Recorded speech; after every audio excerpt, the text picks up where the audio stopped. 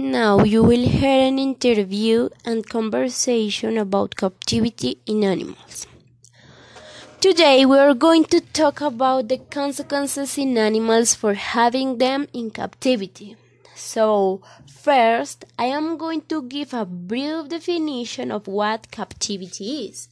Captivity alludes to the lack of freedom. The concept can refer to the imprisonment, confinement, or kidnapping of a person or an animal. Today, we are going to center in the animal captivity. So, therefore, looking for information about captivity in animals, we find that first, animals that live in captivity present a series of disorders such as stress, sadness, lack of appetite, claustrophobia, and etc., that would be encompassed in pathology called zoochosis. So, hi, my dear friend, and about the topic, what do you think about the disorders that are caused by humans to animals that they put in captivity? Oh, hi, my dear friend. So, according to the topic, I do not agree with keeping the animals in captivity because they have their natural habitat, and having them locked in cages and another small and inadequate places destroys their natural reproduction and the food chain. Furthermore, it is quite inhuman to provide them with all kinds of disorders in an unnecessary way or simple for fun. Okay, and I know about some places where the animals are captive, like zoos, circuses, laboratories, production farms, and so on. So, in that context, what do you think of zoos and their use of animals in shows of human entertainment? Besides, of course, they have them in captivity. Okay, I think zoos usually consider that the animals they keep are simple merchandise, so they are often bought, sold, loaned, and negotiated with very little regard for the relationships they have established among themselves. So, in addition, zoos are often overcrowded, and older animals can be kept in behind the scenes warehouses or sent randomly to bad roadside zoos, animal dealers, or auctions. Okay, and now let's talk about the treatment given to many of the animals that are in captivity.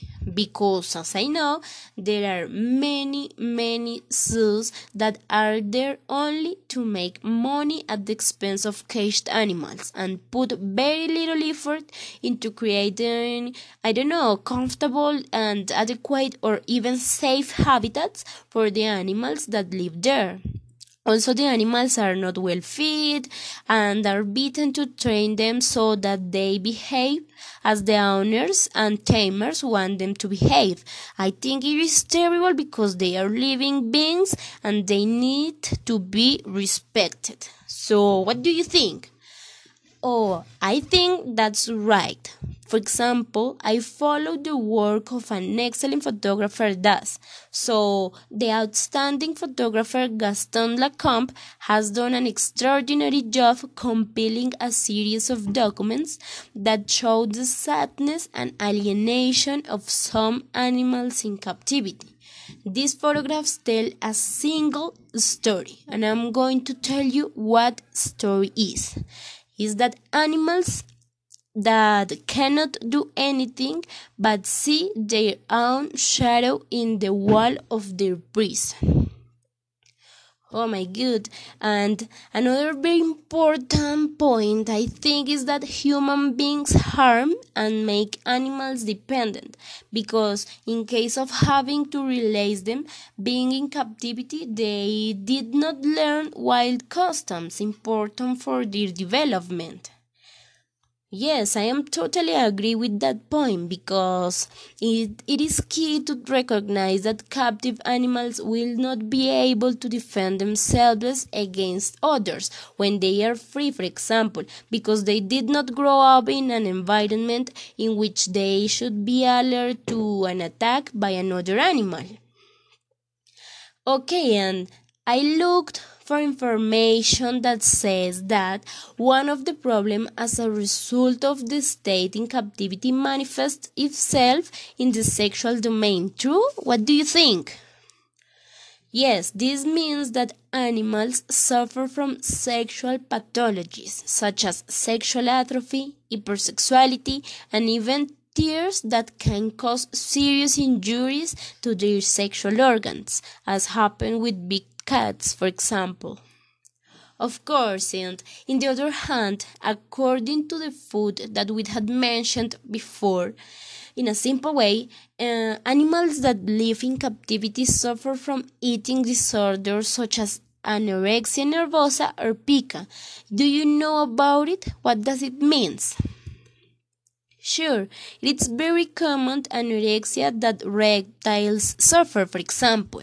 And pica is a mental disorder of eating behavior that consists of an irresistible desire to eat or lick non-nutritive and unusual substances such as earth, chalk, plaster, glue, cigarette ash, paper, or any other substance without nutritional value. Okay, and also I have heard of a very common disorder in captive animals. This is called obsessive compulsive disorder. So, can you give us information about this disorder, please?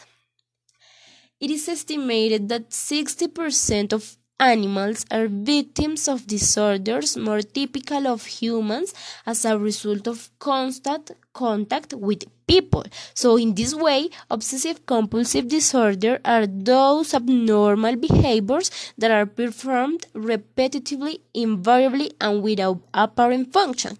So all this due to the few acts that animals can perform in places like this, as opposed the number of actions they can perform being in large places and where they are free.